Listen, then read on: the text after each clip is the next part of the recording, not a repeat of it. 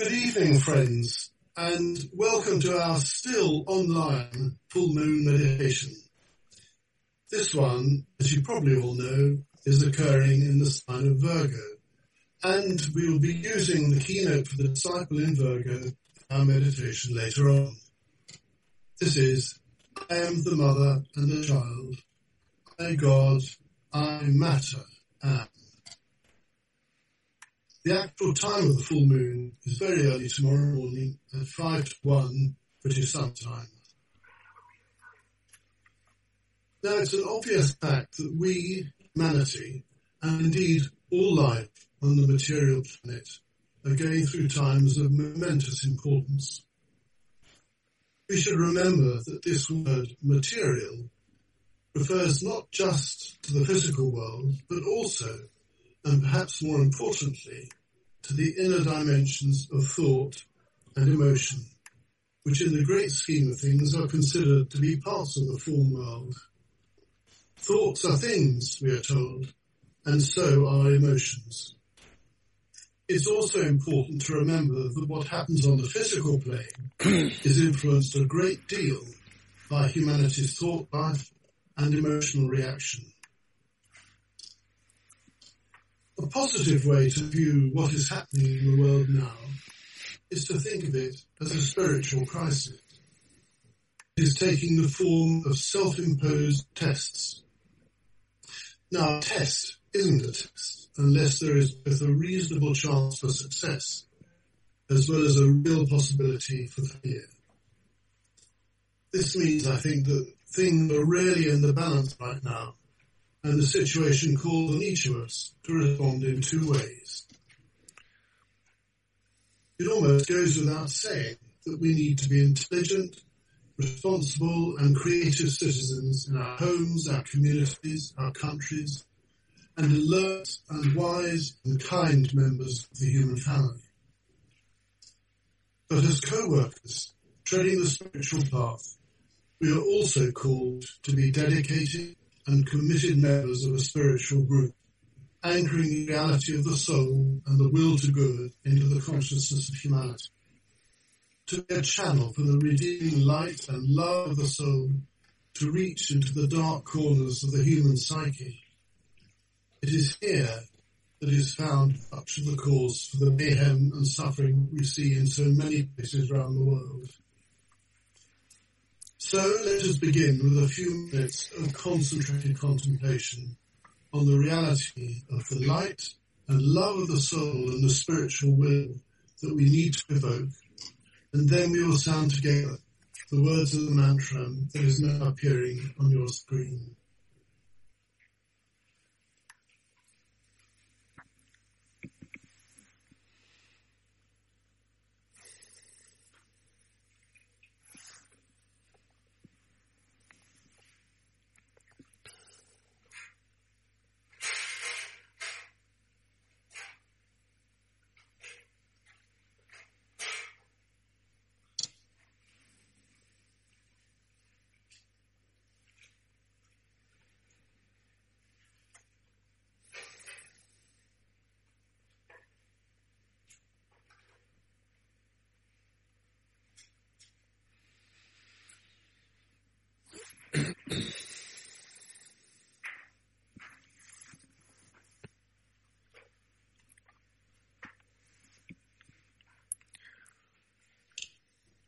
Now let's say together, we reach into the light and bring it down to meet the need.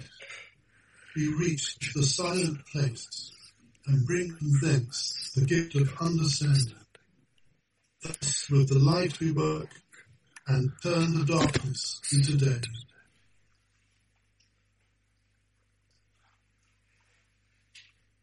Humanity in our current times is a remarkable paradox. On the one hand, it is giving wonderful evidence of the divine nature, the soul, which exists as the loving and creative reality at the centre of us all. But as we shall see, there is a dark shadow side as well. Humanity has expressed and continues to express the reality of the soul in astonishing achievements and in every field of human creative activity. For example, the Tibetan writes in a treatise on white magic that all great scientists and workers in the realm of objective nature have worked as souls, and all the most amazing of the developments in the realms of physics and chemistry, as in other departments of human knowledge, have been made when the work in any particular field has launched forth with faith in some hypothesis he's formed, and has investigated and progressed his work forward, stage by stage, until he has contacted an aspect of truth hitherto unformulated by man. Then, having through the use of his intuition entered into a new realm of thought, he takes the knowledge there discovered and formulates it in such way by theory, principle, experiment, and mechanical contrivance that it becomes the possession of the group, and in due time is understood and utilized by the world. But in its genesis, it has been mystical work and based on a mystical intuition. Now, this was written in the mid-1920s. Nearly 100 years later, and the progress in scientific and technological achievement has been breathtaking. Just a few examples. The internet, which we all take for granted now, and without which this meeting would not be possible, has only been in existence since 1983. Yet it has utterly transformed the way in which we work and study, think and shop, share and play, and of course, serve. Genetic engineering with its new CRISPR technology, whatever one thinks of the wisdom of using it and of the possible long-term consequences, will probably have a similar effect on all life on the planet. Voyager space probes launched in 1977 to investigate the outer planets of our solar system have both now left the heliosphere and are penetrating deep into interstellar space. From a distance of over 11 billion miles and continually travelling away from the Earth at speeds of up to 38,000 miles an hour, they're still sending back scientific data and will continue to do so until at least 2025, when their power will probably have completely dwindled away to nothing. And Voyager 2 is serendipitously going roughly in the direction of Sirius, that system which plays such an important role in the spiritual life of our Earth. From it, we are told, pours a stream of energy which enters directly into the spiritual hierarchy of our planet, carrying with it the principle of buddhi, of cosmic love. This, in a mysterious way, is the principle found at the heart of every atom. Voyager 2 will pass this star system in a near miss, cosmically speaking, in approximately 296,000 years. The magnitude of these big numbers is often difficult for people to grasp. Think of 1 million as a big number, and 1 billion, well, it's a bit bigger. Here's a good way to think about it. How long does 1 million seconds last? The answer is about 11.5 days. Now, how long does 1 billion seconds last? And the answer is over 31 years. And 1 trillion seconds? That's 31,700 years. This makes us aware of the enormous scale of these large numbers.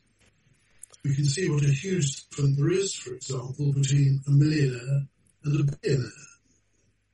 There are about 47 million millionaires in the world today and 2,755 billionaires. It's sobering to realize how their collective wealth, spread across all humanity, would empower the solution to so many problems. Globally, it's quite easy to do the sums. The world's current population level is about 7.8 billion people, and the world's collective wealth is estimated to be around $500 billion. Evenly shared out, this would give every child, woman and man just over $64,000 each. Well, after this short digression, let's get back to the theme of the soul manifesting in the creative life of humanity, and look at the field of religion. While in the past this has been such a cause of misunderstanding, friction, intolerance and bloodshed, in its leading service there is now an amazing growth of spiritual depth, of humility and wise tolerance. And this is filtering down beautifully into the rank and file who used to be so partisan and certain of the rightness of their own position and the wrongness of everyone else's, but then now coming to see religion as a spiritual adventure of discovery and a journey into a unity that rejoices in the diverse multiplicity of its origins. In fact, we are seeing with our eyes today an astonishing number of people in the world who are fulfilling the Tibetan's prophecy, again in the Jesus on white magic. He said, there will be those who regard themselves as members of the Church Universal and as members of one another. They recognize each other. They accord equal devotion to the spiritual leaders of all races and use each other's Bibles with equal freedom. They form the subjective background of the new world. They constitute the spiritual nucleus of the coming world religion. They are the unifying principle which will eventually save the world. Now we can make many more such observations of the plus side of humanity. The arts, education, the perhaps faltering steps humanity is taking towards international cooperation, they're all evidence of the soul, of the soul at work. Yet we need to acknowledge that there is a dark shadow side too. This is what makes humanity such a paradox. But while the goodness in the human heart and mind shines so brightly, dreadful wars continue, despite all parties knowing what the human cost, the environmental cost, and the economic cost is. The number of refugees in the world is the highest it's been for decades. In 1990, the number was 40 million. In 2020, it has more than doubled to 82.4 million forcibly displaced people worldwide, 26.4 million refugees, 48 million people internally displaced, 4.1 million asylum seekers, 3.9 million Venezuelans who have had to leave their country for economic or other reasons, 1 million children born as refugees in 2018 to 2020. What will happen to their education, their health, their future, and so on? Then there's the fact that 87% of refugees are hosted in developing countries who cannot afford to look after them properly, while the wealthy world does a bit, but only a bit. Then there is the shocking growth of human rights abuses in some countries of the world, which should be alarming us all. We read about the fate of community workers in Latin America, murdered by drug cartels and logging syndicates. And what about human rights lawyers in China, harassed, intimidated, disappeared, and so on? Such brave and such principled people. It is salutary to ask ourselves, what would we do if we were in their shoes? Then there is the global climate crisis. This should be such a major focus of the world's attention and remedial action. While many leaders and governments are acknowledging the problem on paper, it does seem at times more like paying lip service. And there are some who are refusing to step up to the bar at all. Clearly, we're not doing nearly enough to avert what many see as a catastrophe that will happen in the near future.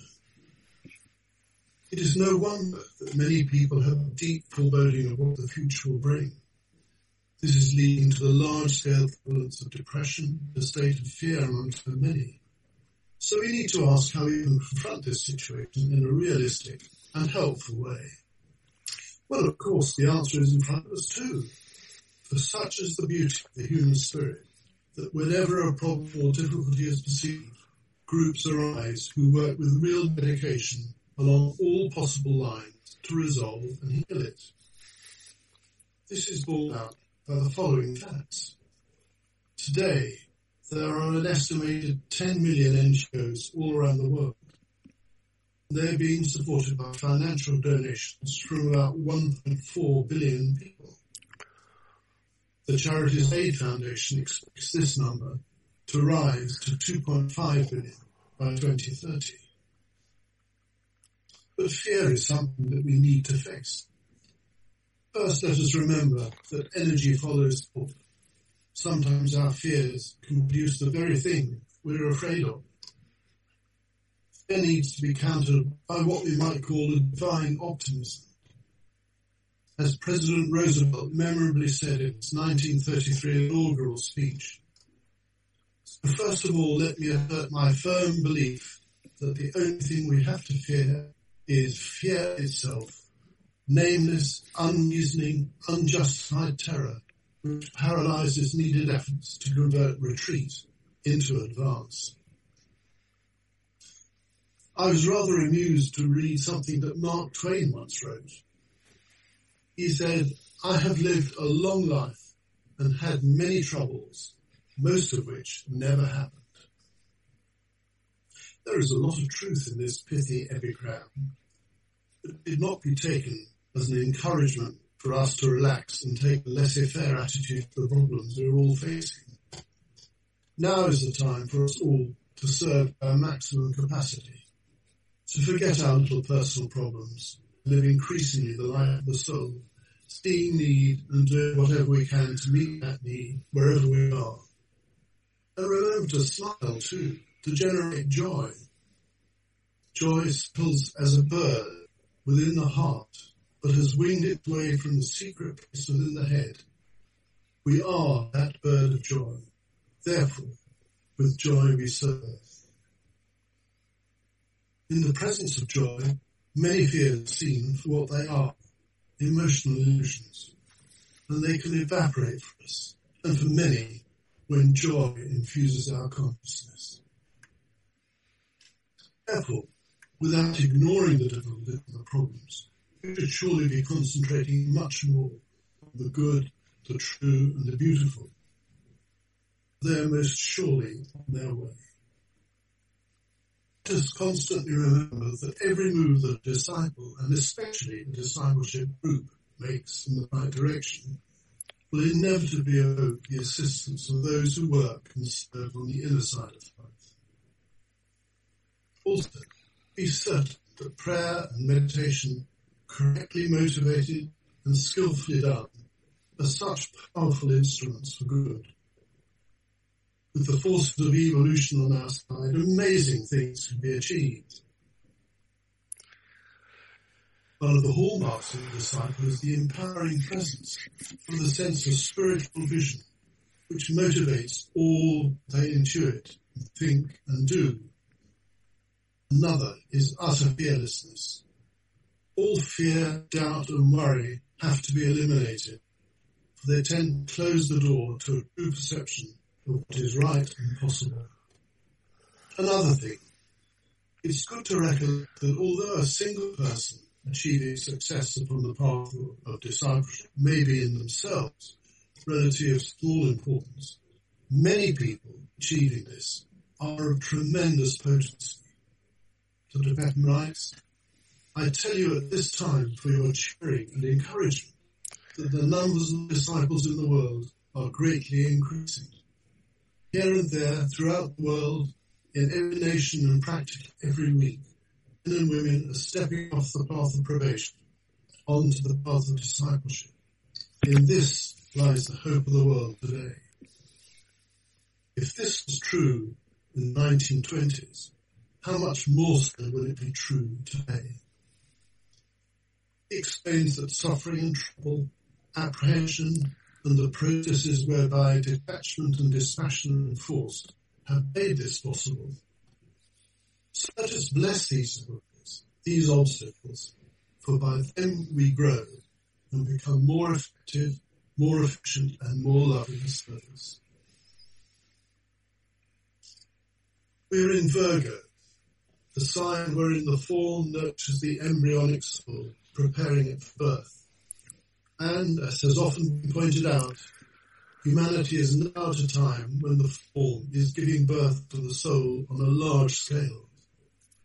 Now, anyone who's participated in the birth of a baby will know that the word labour is a perfect description of the process. It involves difficulties, struggle, pain and effort.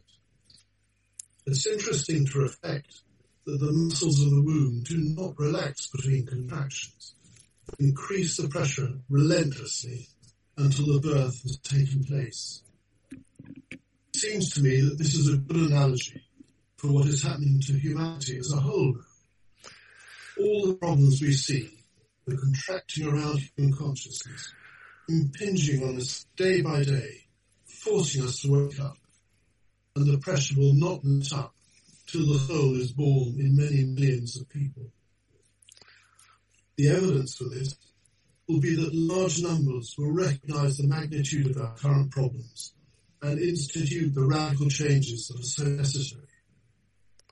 These changes need to be on three levels. Firstly, as is already and thankfully beginning to happen, we need to change the way we think. This is crucial. So long the seat of the sense of separateness, the mind is coming under the influence of the soul, whose nature is non-separateness. Formerly the slayer of the real, the mind under the influence of wholeness now becomes its revealer. Self-centeredness and selfishness will gradually be dissipated by a growing sense of the oneness of all things and the resulting demonstration of a sense of responsibility for all life in the world. Secondly, there needs to be a radical change to the emotional desire nature. Material desire and consequent suffering has ruled humanity for aeons. Now is our chance to change this. And it will begin to happen as detachment from the desire is not only desired, which is in itself a lovely paradox, but practiced is best too. It is probably the most difficult thing anyone on the path of return has to achieve. Again and again we fall flat on our faces, but again and again we get up, dust ourselves off, and renew our intentions in this area. Eventually, all that is left of our emotional life is a purified vehicle that radiates the light of the compassionate, big nature into our environments. For most of us, of course, this is very much a work in progress. Thirdly, there is the need for radical change to humanity's attitude and activity towards the etheric physical dimension. This is a personal responsibility we have to our own bodies. But it also, more importantly, means, and again this is already beginning to happen, transforming our thoughtless exploitation of the material physical world into one of conscious, protective stewardship. As already pointed out, humanity is being compelled along this path by the constraints, indeed the rebellion, the biosphere. Of course, our ability to do this will be commensurate with our achievements on mental and emotional levels. So we work away together at this triple task with a joyful will, saying with Christopher Fry, "Thank God our time is now, when wrong comes up to meet us everywhere, never to leave us till we take the greatest stride of soul man ever took." From the perspective of the inner planes, it is surely being noted that we are indeed collectively taking that great stride. So now, let us go into our group meditation.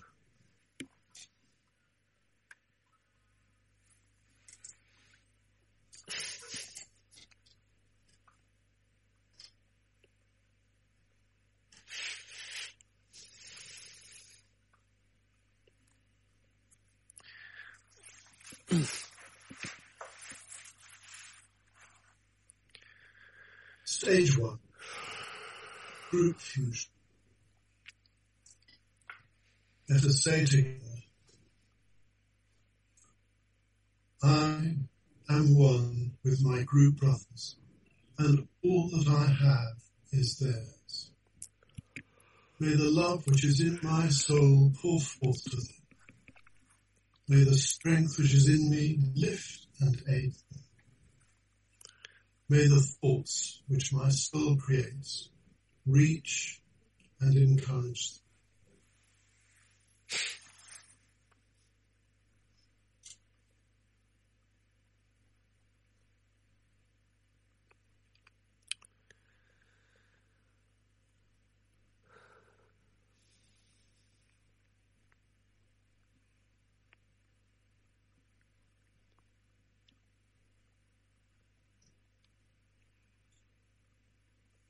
Alignment. We project a line of lighted energy towards the spiritual hierarchy of the planet, the planetary heart, the great ashram, Sanat Kumara, and towards the Christ at the heart of hierarchy.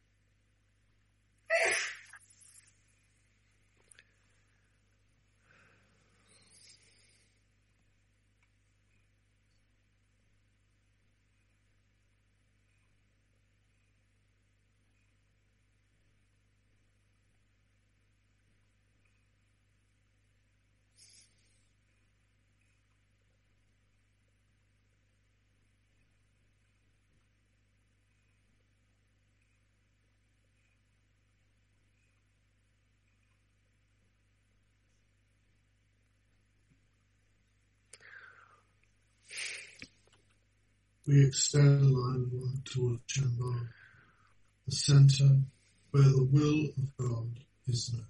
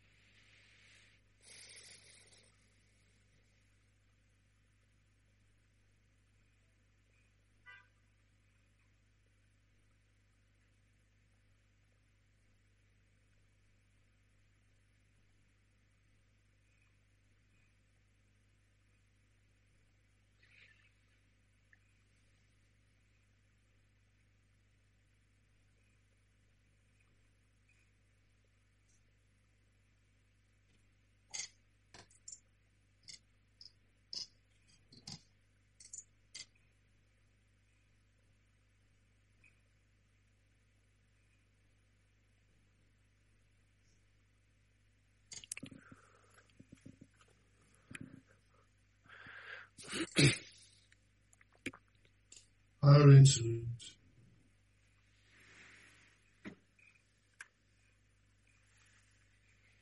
We hold the group contemplative mind open to the extraplanetary energies streaming into Shambhala, radiating through hierarchy.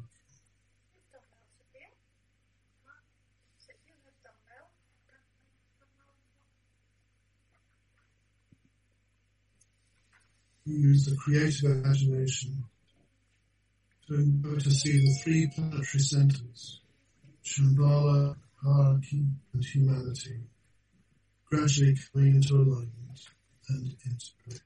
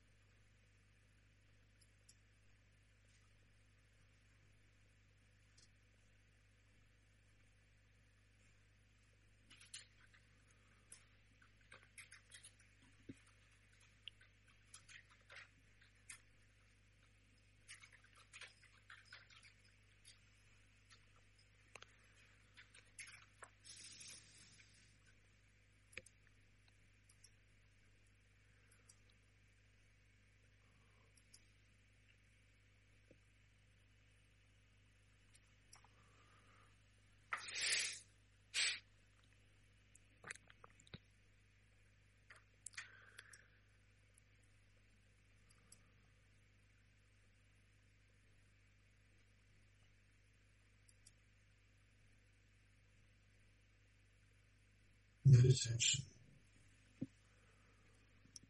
We reflect on the seed thought of Virgo. I am the mother and the child. I, God, I matter am.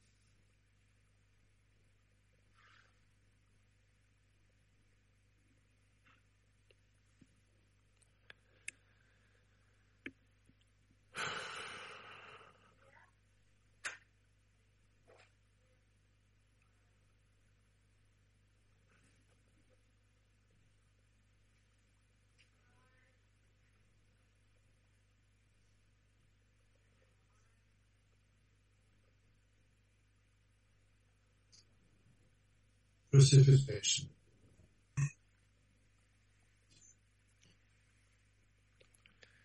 We use the creative imagination to visualize the energies of light, love, and the will to good pouring throughout the planet and becoming anchored on Earth in prepared physical plane centers through which the plan can manifest. We use the six-fold progression of divine love from Shambhala through hierarchy, focused through the Christ, through the new group world service, through people of goodwill everywhere in the world, through all the many favorite physical centers of distribution.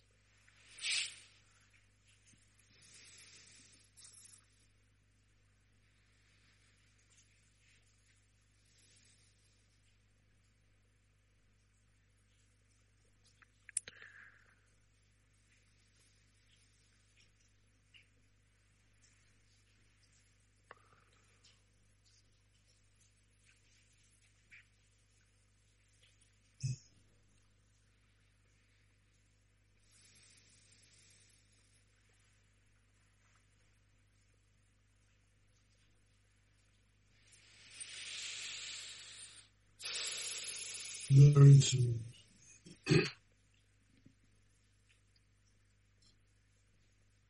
refocus consciousness as a group within the periphery of the great ashram. Together we sound the affirmation. In the center of all love, I stand. From that center, I, the soul, will outward move. From that center, I, the one who serves, will work. May the love of the Divine Self be shared abroad in my heart, through my group, and throughout the world.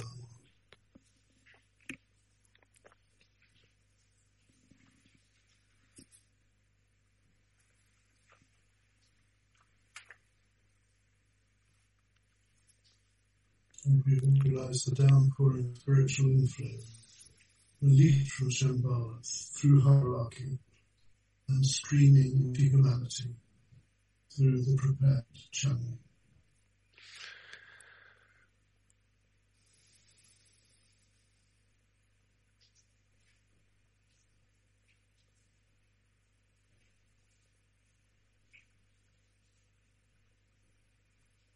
Now let us consider how these inpouring energies are establishing the pathway of light, the coming world teacher.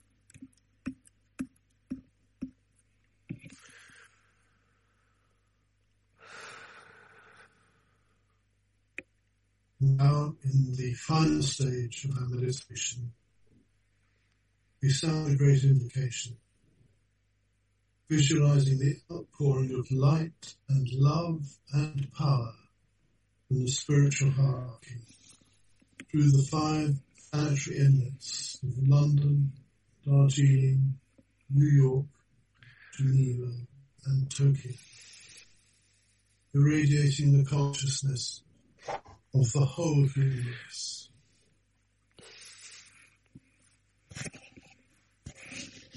From the point of light within the mind of God, let light stream forth into the minds of men.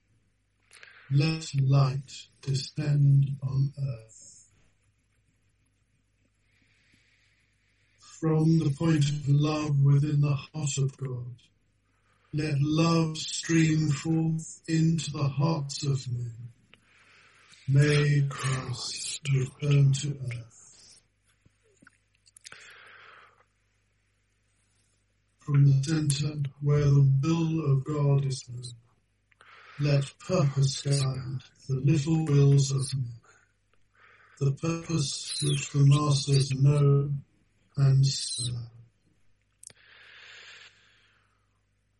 From the center which we call the race of men, let the plan of love and light work out, and may it seal the door where evil dwells.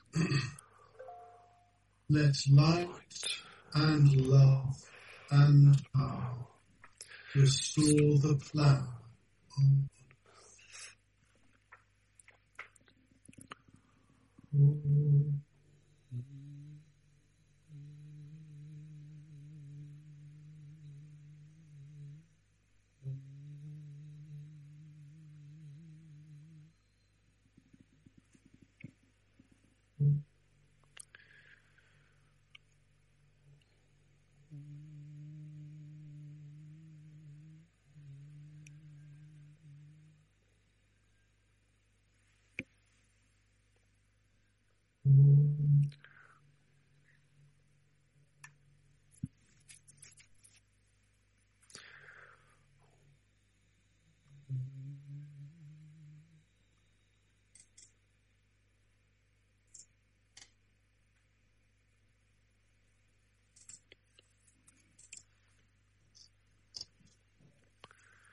Thank you all very much for joining in with this meditation and this service to the world.